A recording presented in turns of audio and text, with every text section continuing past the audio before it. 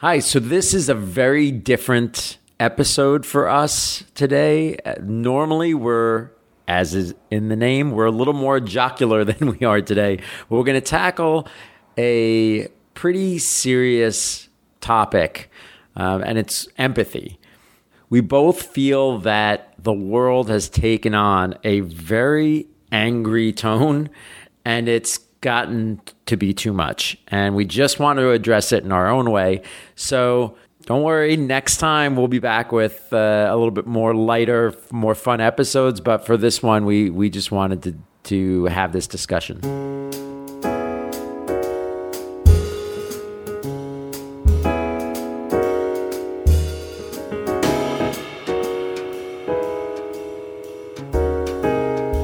Tomas, do you think I'm an empathetic person? A pathetic person, maybe, but empathetic? No, I'm not. I'm kidding, of course. I think you have empathy, too. Maybe not as much Nice. as I do. So why are we talking about this? Why are we talking about empathy? Funny enough, I've thought about it. So we're living in this incredibly divisive time. Politically, socially, environmentally. Our opinions have become so dear to us that it's often hard to even understand someone with a varying opinion.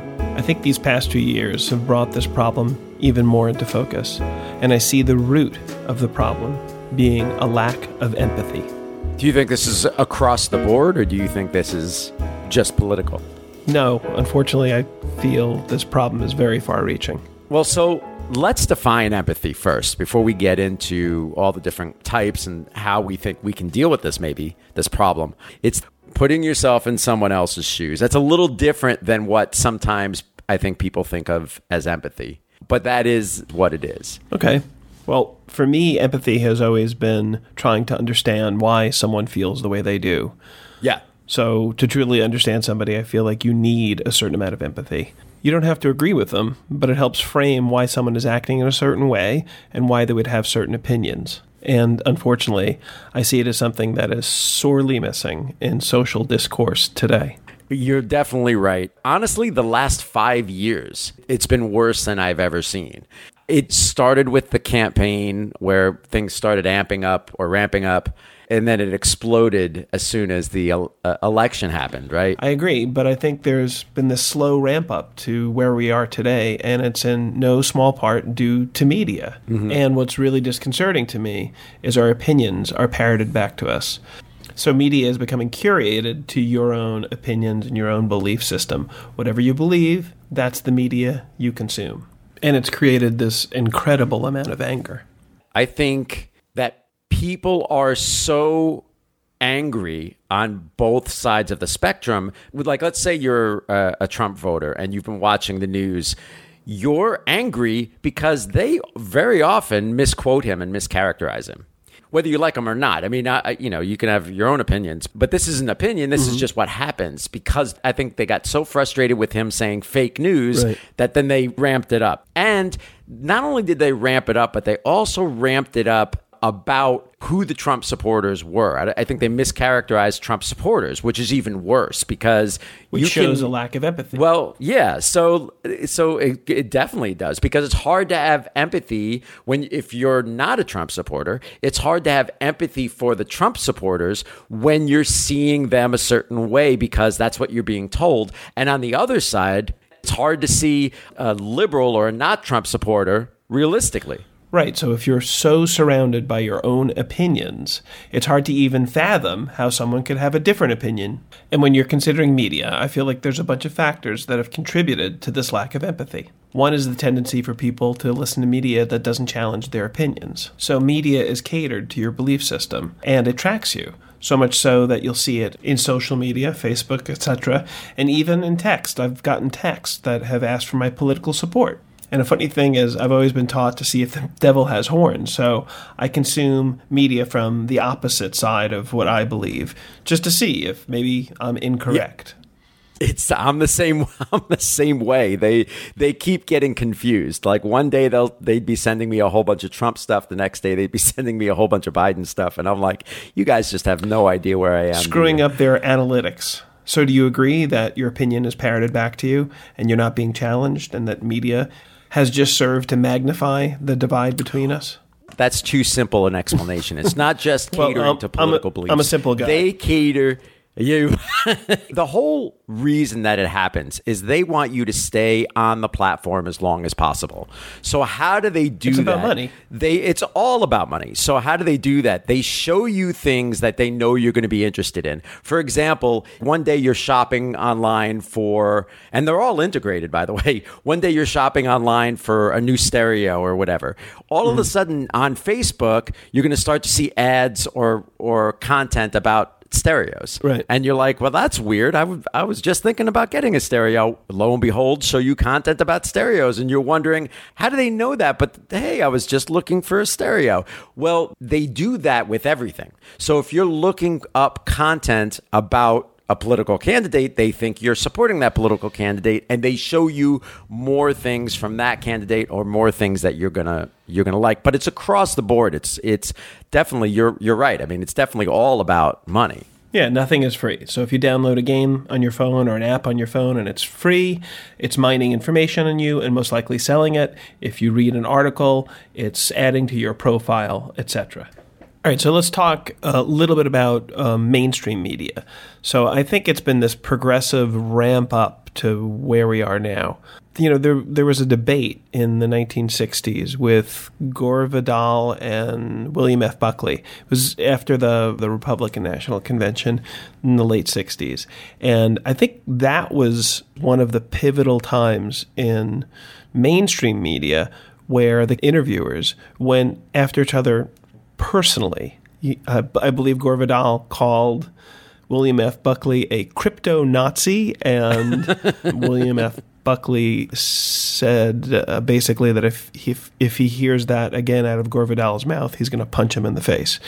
That was a pivotal time. So it wasn't about opinions, and it wasn't social discourse. Let me think about where you're coming from. It was, let's go after you personally. And I think that was the beginning of something that really started ramping up. You're definitely right. As soon as you start making an argument and turning it personal, like even in my own discussions with family and friends, and as soon as you start attacking somebody personally, you've lost your way.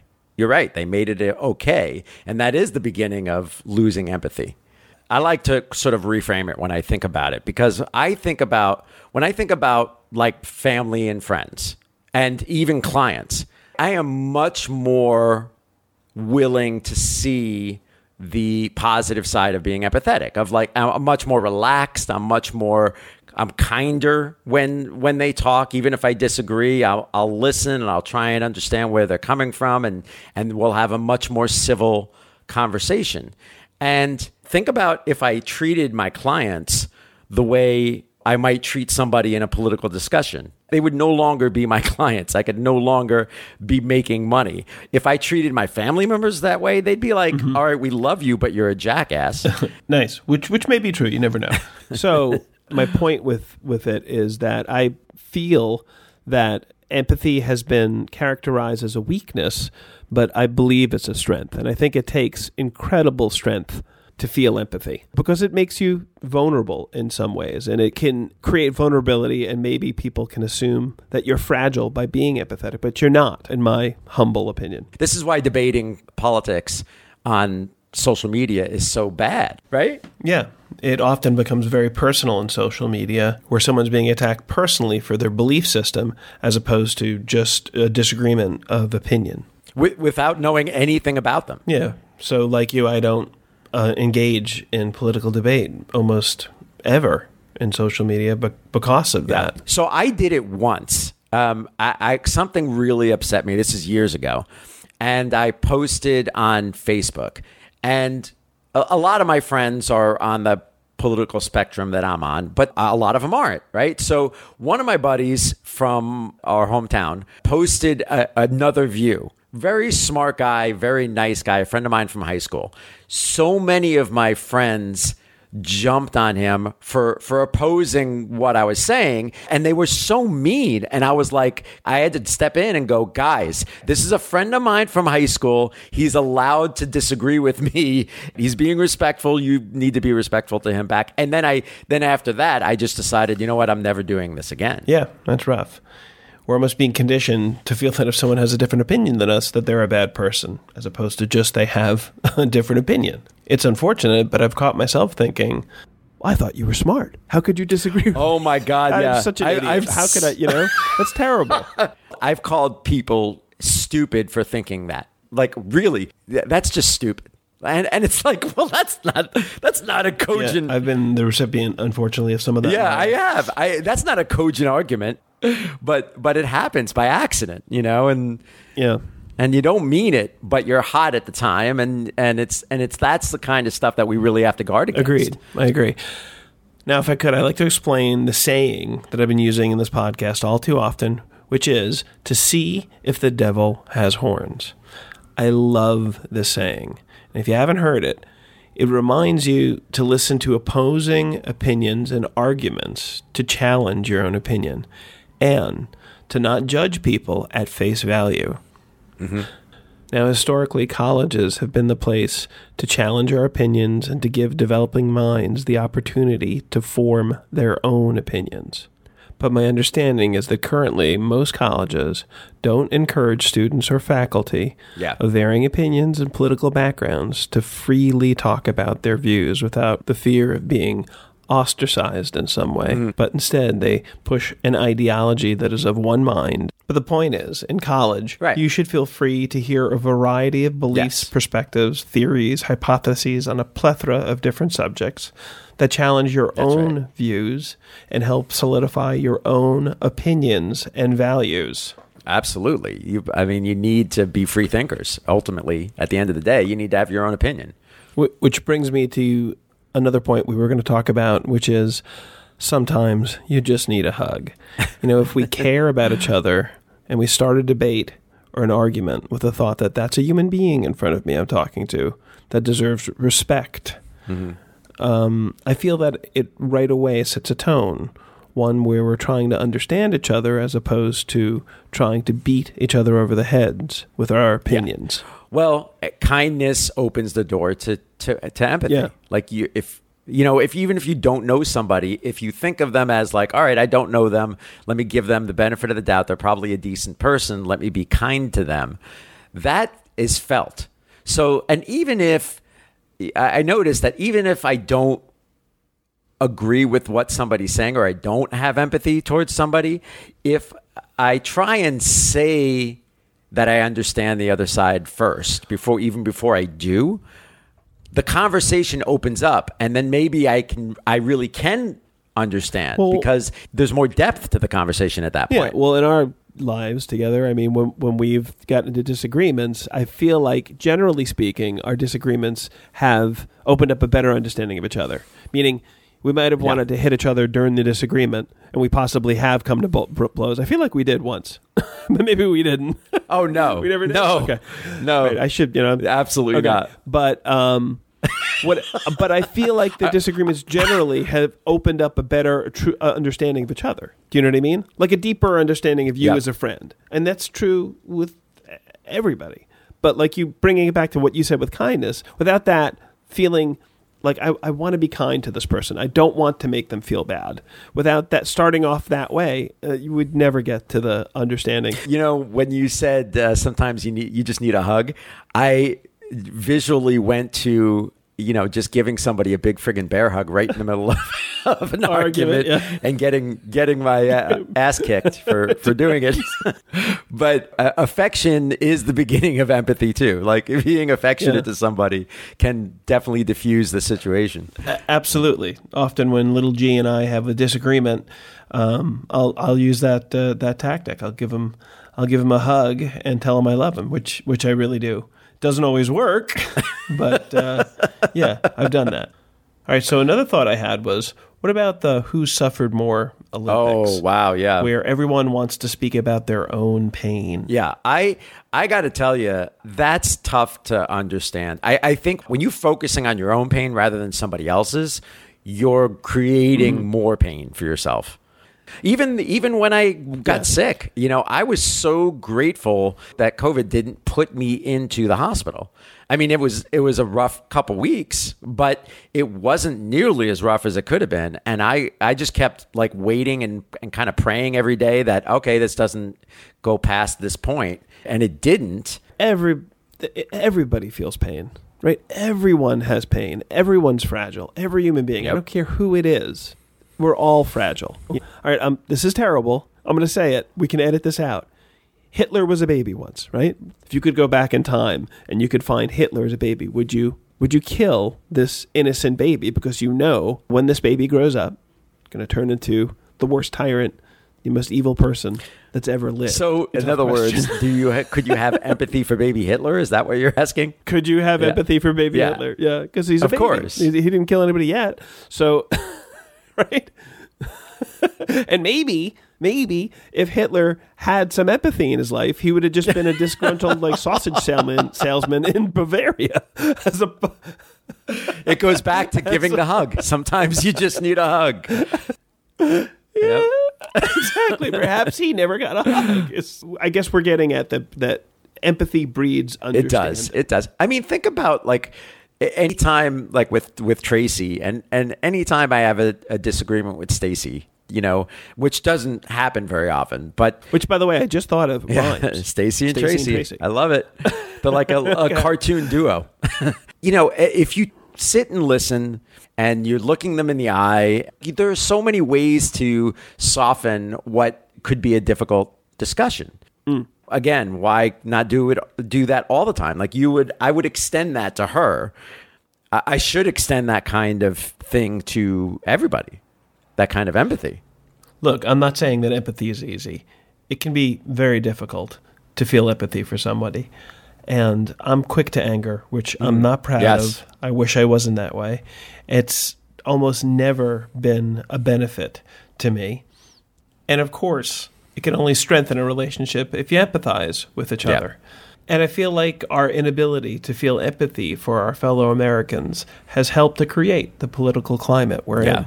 Yeah. And I really hope that that's going to change. That this new president actually doesn't treat people who disagree with him disrespectfully. And I don't think he will. Yeah. But God willing. Right, God willing. But the media has to stop doing it too. Yeah, and the media is the worst, Phil. I mean, it's because people don't listen to the president's speech or the president. They're going to listen to the media's take on the president's speech, right? We're always fighting for time. So it's easier to listen to it in a chunk or somebody's Cliff Notes version of news as opposed to the actual news. Yeah. But we have to take to heart that we all bleed. We all have pain. We're all coming from a particular place, which might not be a place that we agree with. You might not agree with someone's opinion, but they have reasons why they feel the way they feel. Do you think a narcissist can empathize with somebody? I think by the definition, they can't, right? Isn't that the definition of narcissism? That they have no empathy?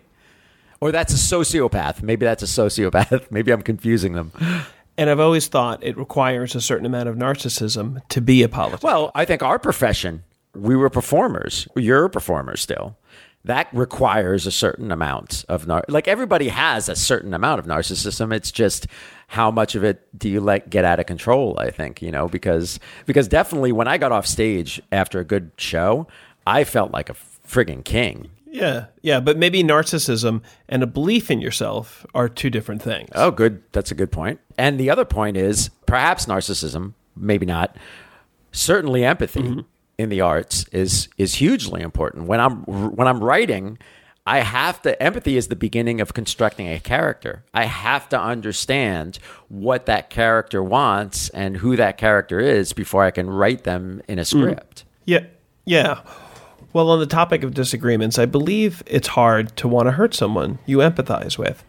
And it's hard to be sanctimonious or judgmental when you approach an argument seeking to understand. For sure. I'm going to open the door to this conversation. Do you remember growing up, I was a very stubborn kid, very stubborn guy. And I was becoming a very stubborn adult.